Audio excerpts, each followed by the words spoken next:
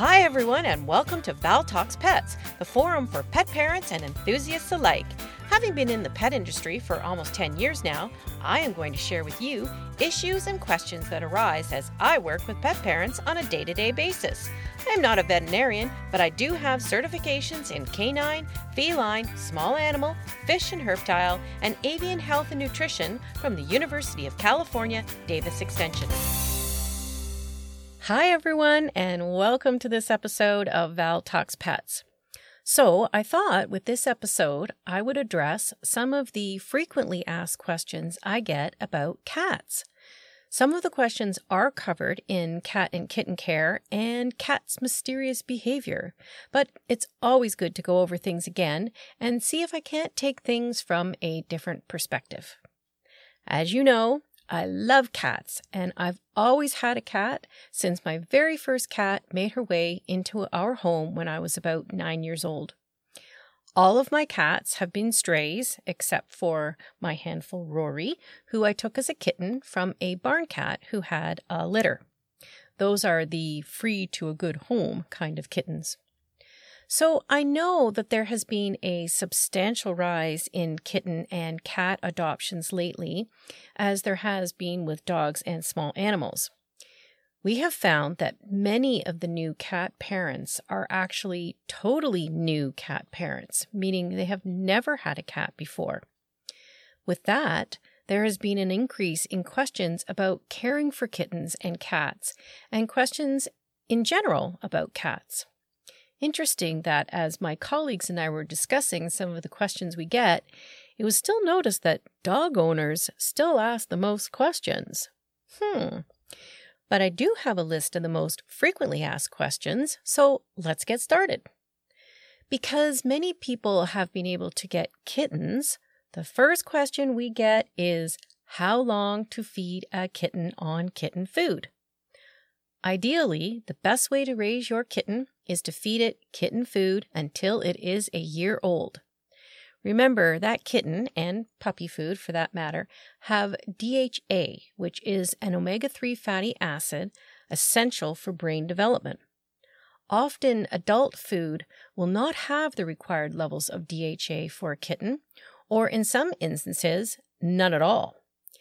It becomes tricky to feed a kitten food when there are more than one cat in the household who are not kittens. In this case, unfortunately, you will have to find a way to feed the kitten separately from the adult cat. Kittens should be fed 3 times a day, and you can get them on a schedule if you wish by regulating the feeding times. On the heels of this question, we get asked if it is okay for the adult cat to eat kitten food or vice versa. Well, no is the answer. Adults should not be eating the extra calories and protein made for a growing kitten, and kittens should not be eating adult food for the reason of the DHA and the levels of fat and protein is just not what they require. The problem is that kitten food is quite tasty, so an adult cat may chow down on the kitten's food before you know it. So that is why feeding separately on a schedule works best for multi-cat kitten households.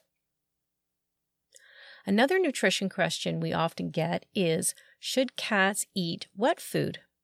The short answer here is yes. To get the longer answer, access my podcast episode on cats and kittens.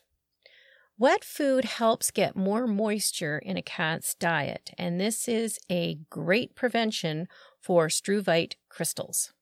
Some cats do not actually care very much for wet food, so in this case, it is best to really monitor their water intake. And if you need to get an automatic waterer that will entice them to drink more, put this on the list of things to get. You will have to do some experimenting with wet food for a kitten or cat to find out if they prefer pâté formulas or stews or minced or the now very popular pouch food that is very liquidy and what falls into a category now called smooth formulas. Imagine a pâté but whipped up. This would be a smooth formula. Stews will have pieces of the meat with some veg and gravy. And some cats just lick the gravy and leave the rest. If that is the case, they may like these smooth formulas. Some brands even offer a bisque formula, which can be similar with a smoother texture. And we also get asked about whether a cat needs the vegetables that are in stew formulas. Well, not really, because as a true carnivore, they really only need meat, but the veg enhances the flavor and texture for some cats. Now, this may not fall into a frequently asked question, but it does pop up. Can you feed raw to your cat? The answer is yes, you can, but it should be a protein-only formula or pure or single protein. This means the protein does not have vegetables. And when I say you can feed your cat raw food, I mean raw food from a frozen raw pet food producer. You don't just grab raw chicken and toss it to your cat. Cats are set up to eat prey they catch, not a processed chicken that has quite possibly quite a lot of bacteria that their system may not be able to fight. Okay, so let's move away from nutrition questions and look at some other questions cat parents ask. This one I find interesting because it only seems to come up when we are discussing how to stop cats from scratching things. I had a gentleman the other day who said he needed to find a solution to stop his kitten from climbing the curtains. I asked him if they had trimmed the kitten's nails. He looked rather puzzled and said, "No, should I be?" Well, the answer there is yes, you should. Cats are not wearing their nails down when they scratch on furniture or their cat scratchers. They are exercising their feet, stretching them, which feels good. They are leaving their scent, and they are working off that outer sheath of the nail, so a nice new nail is ready to scratch your furniture. Trimming a cat's nails is very important, and if you have a kitten, get them used to it right away. All of my cats get their nails trimmed. They know the drill and sit quietly while I trim their nails. Cats' nails, I find, are a lot easier to trim than dogs because, 1, they are softer, and 2, you seem to be able to see the quick easier. Cats still like to scratch because it feels good, but you can minimize the damage by trimming their nails. And remember, never declaw. Declawing is a mutilation of a cat's paw through amputation. Finally, my province made it illegal to declaw. About time. Now, another question we sometimes get is whether it is necessary to bathe a cat. The answer is not really. Cats are self-cleaning, so to speak. But if you get a kitten from a feral situation or as a stray, or basically he or she is just not very clean from where it came, by all means give it a bath. Use warm water and do not fill up the sink. Just run the water gently over the cat or kitten, lather, and rinse. And 2 people will be handy to bathe a cat. They generally will put up a fight, but be prepared. Bathing a cat is not impossible. You just have to have patience and maybe some gloves. If your cat gets a terrible case of fleas, which it could very well have if you got it as a stray, bathing for the live fleas may be your fastest recourse. I always recommend that you have a bowl of water close by to pull off the live fleas as they run from the flea shampoo and put them in the bowl of water to drown. Kitty will go into a very indignant grooming session after he has been towel dried, but that is normal. He may not talk to you for a while as well, so maybe have his favorite treats ready to go. A big question we get asked about quite a bit is what to do when your cat has decided to not use the litter box. There can be multiple reasons why cats stop using a litter box. For example, did you change the type of litter used? Is there a stray cat hanging around your house? Did you get a new pet? Does your cat possibly have a urinary tract infection? Is the litter box not cleaned regularly? Is the litter box in a place that the cat finds is not very private, or is it hard to get to? Any one of these questions can lead to an answer to why a cat may be going somewhere where they shouldn't. Sometimes cats go into their litter and leave their bum outside the box and pee. This is just a logistic problem with the cat, so try a hooded cat pan or one that has very high sides to prevent that from happening. Also, remember to clean the area where they have peed or pooed with a pet cleaner, not one you got from the grocery store. Grocery store cleaners will often have ammonia in their ingredients somewhere, and this smells like pee to a cat, or a dog for that matter, and attracts them right back to the spot. If the not using a litter box persists, definitely consult your veterinarian to rule out any health conditions, and you can ask your pet specialty expert to show you the litters or additives for litter that is designed to attract your cat to it. All right, now as spring comes around, we always get asked about cats that want to go outside, and parents are wondering about harnesses for cats. There are some great harnesses for cats, so just visit your pet specialty store. Whether your cat will adapt to wearing a harness is a whole other question. The best way to introduce this to your cat is to do lots of practice in the house. Let your cat wear the harness for a little bit while you pet him or her and give treats. Every day you should put the harness on and lengthen the time just a bit each day. After this seems to be going well, attach a leash and let the cat drag that around attached to their harness. Again, this is something you practice every day.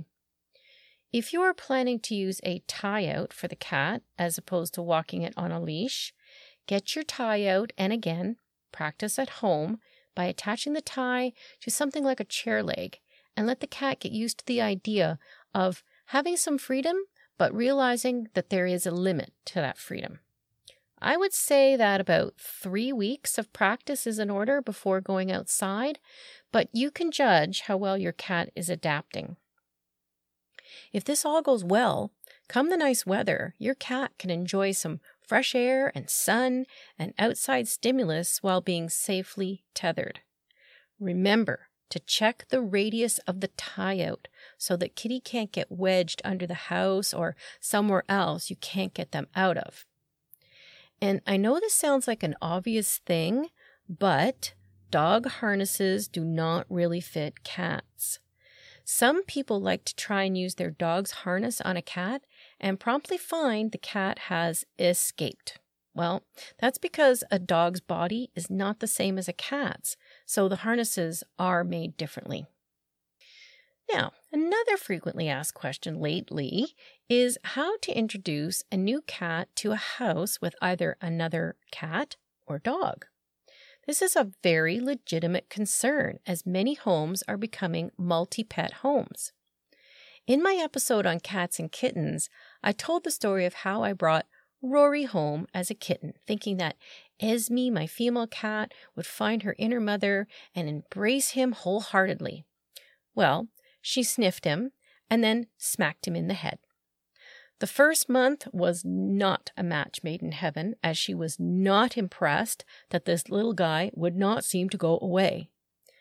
But eventually the hissing stopped and they became best buds. As you all know, we introduced Tundra to the two cats. Well, introducing animals to each other is something to prepare for. Having calming treats on hand or rescue remedy can help with the initial introduction. Patience is the number one thing. Cats will growl and hiss at each other. That's normal. If it escalates to an out-and-out fight, then separating the cats and doing slow introductions will need to be done. Dogs, particularly puppies, need to be under restraint, meaning have a leash on when introducing a cat to them. Dogs do not always understand that pouncing on a cat or being rough scares them to hell. So in order for things to start off on the right foot, make sure the dog or puppy can't do that. The cat can be traumatized by a dog chasing them or thumping them with a paw, and a dog can get a very nasty scratch from a cat defending itself. Neither of these are a good start for a family relationship. So be prepared for at least 3 months of everybody sorting themselves out. If you are lucky, like I have been, a few weeks has been all it has taken, but that's not the norm. Now, most people do understand that having a house cat, spayed or neutered, is the thing to do. Now, I was told recently by a cat breeder that a male cat will not spray if there are no other male cats in the house. But I don't think I would take the chance. Plus, as we know, dog or cat, they are hardwired to breed. So unless you are breeding regularly, you are just torturing the animal. Females, regardless if they are not spayed, will go into heat. And as I said before in Cat and Kittens, a howling female cat for days on end can be very trying. Ultimately, the best health practice is to have a cat fixed to make their life calmer, your life as well, with a cat that wants to be part of the family and prevention of cancer. So, those are the most frequently asked questions about cats. Of course, there are other questions about why cats do the funny things they do. And if you're wondering why cats purr, or blink their eyes at you, or meow at you, etc., please check out my episode on cats and their mysterious behavior. And for sure, check out Cat and Kitten Care for more details on many topics about cats. So that leads me to my pet peeve section.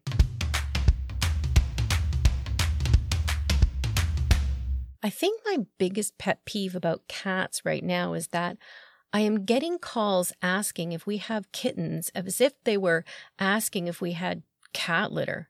Yeah, hi, do you have any kittens? Do you know where I can get one? I'm sorry, but this does not sound like someone who has taken into account that this is a decision to provide a loving and caring home for a cat that could easily be 20 years. The fact that people are acting all put out because there are no cats at the local shelter just appalls me.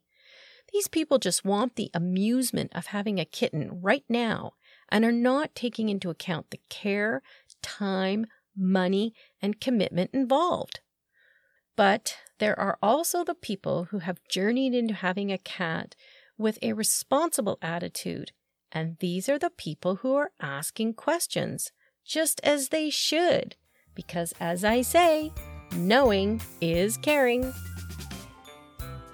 Thank you for listening to Val Talks Pets. Please remember to follow or subscribe to ensure that you never miss an episode.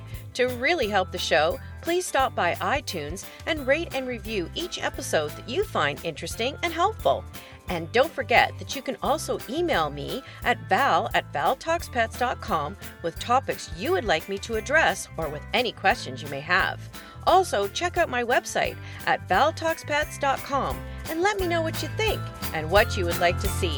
Thanks for caring!